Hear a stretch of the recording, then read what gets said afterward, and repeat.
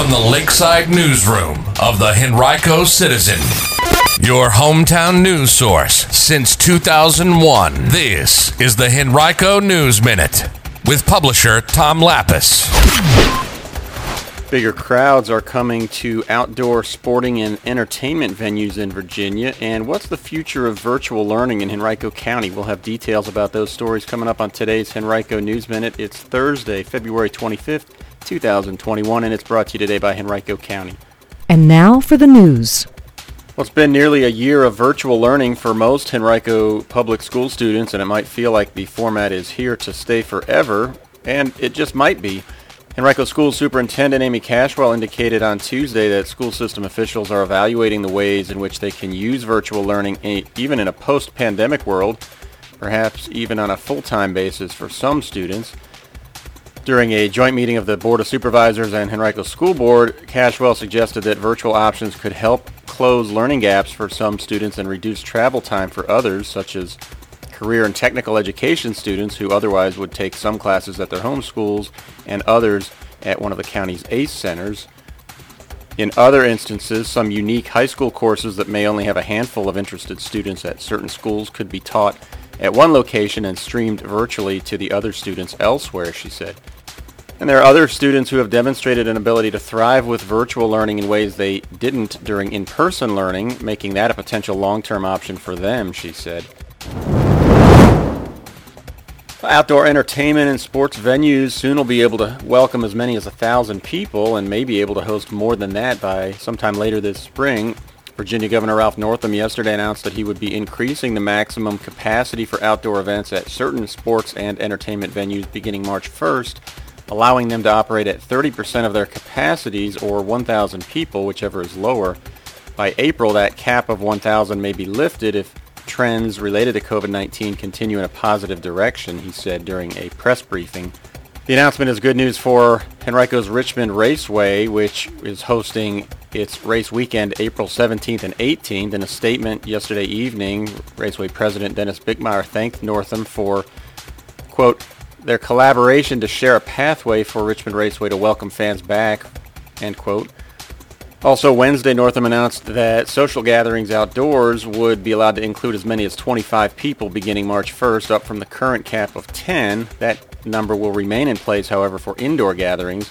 Northam's also ending the midnight to 5 a.m. curfew and allowing the sale of alcohol until midnight. Currently, it has to end by 10 p.m. Well, even though case counts of COVID-19 in Henrico have continued to decline overall in the last few days and weeks, the number of reported deaths in the county related to the virus has skyrocketed this week. That's because the Virginia Department of Health is just now processing many death certificates related to the post-holiday surge of cases. Yesterday, another 14 deaths were announced in Henrico. That brings to 58 the total number documented and reported since Saturday, and it increases Henrico's total death count to 417 during the pandemic, second only to Fairfax County in the state.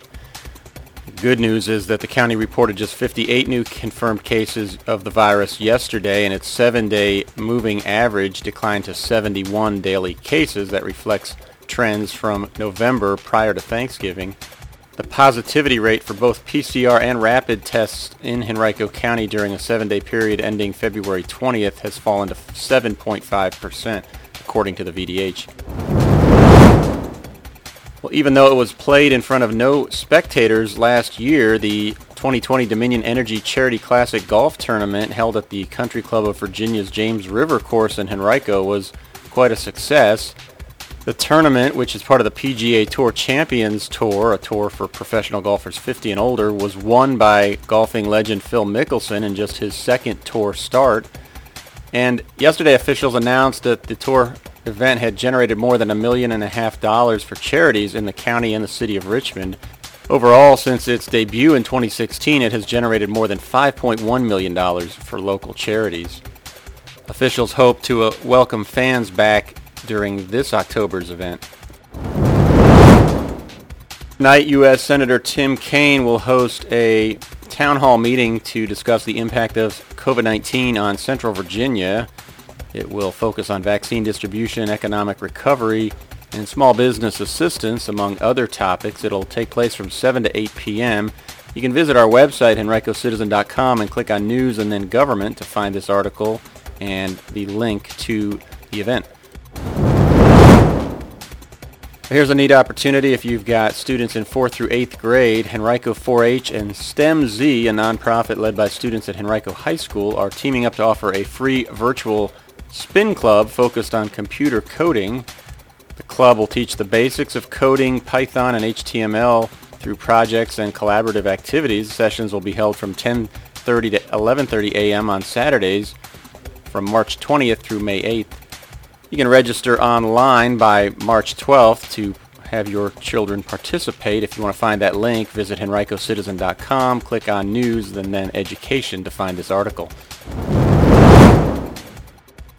A heads up, if you aren't able to visit our website throughout the day to check out all the articles we're posting, you can always listen to them as we post them. Just visit hcaudioarticles.buzzsprout.com and you can find every article that we publish there.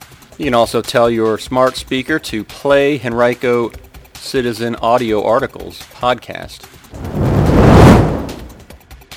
Well, there were two apparent shootings in eastern Henrico last night. They happened about 20 minutes apart. One at the Taco Bell at Laburnum and Gay Avenues. That's just across from the shops at White Oak Village. The other took place near the Richmond City line on Waverly Boulevard, not far from Mechanicsville Turnpike.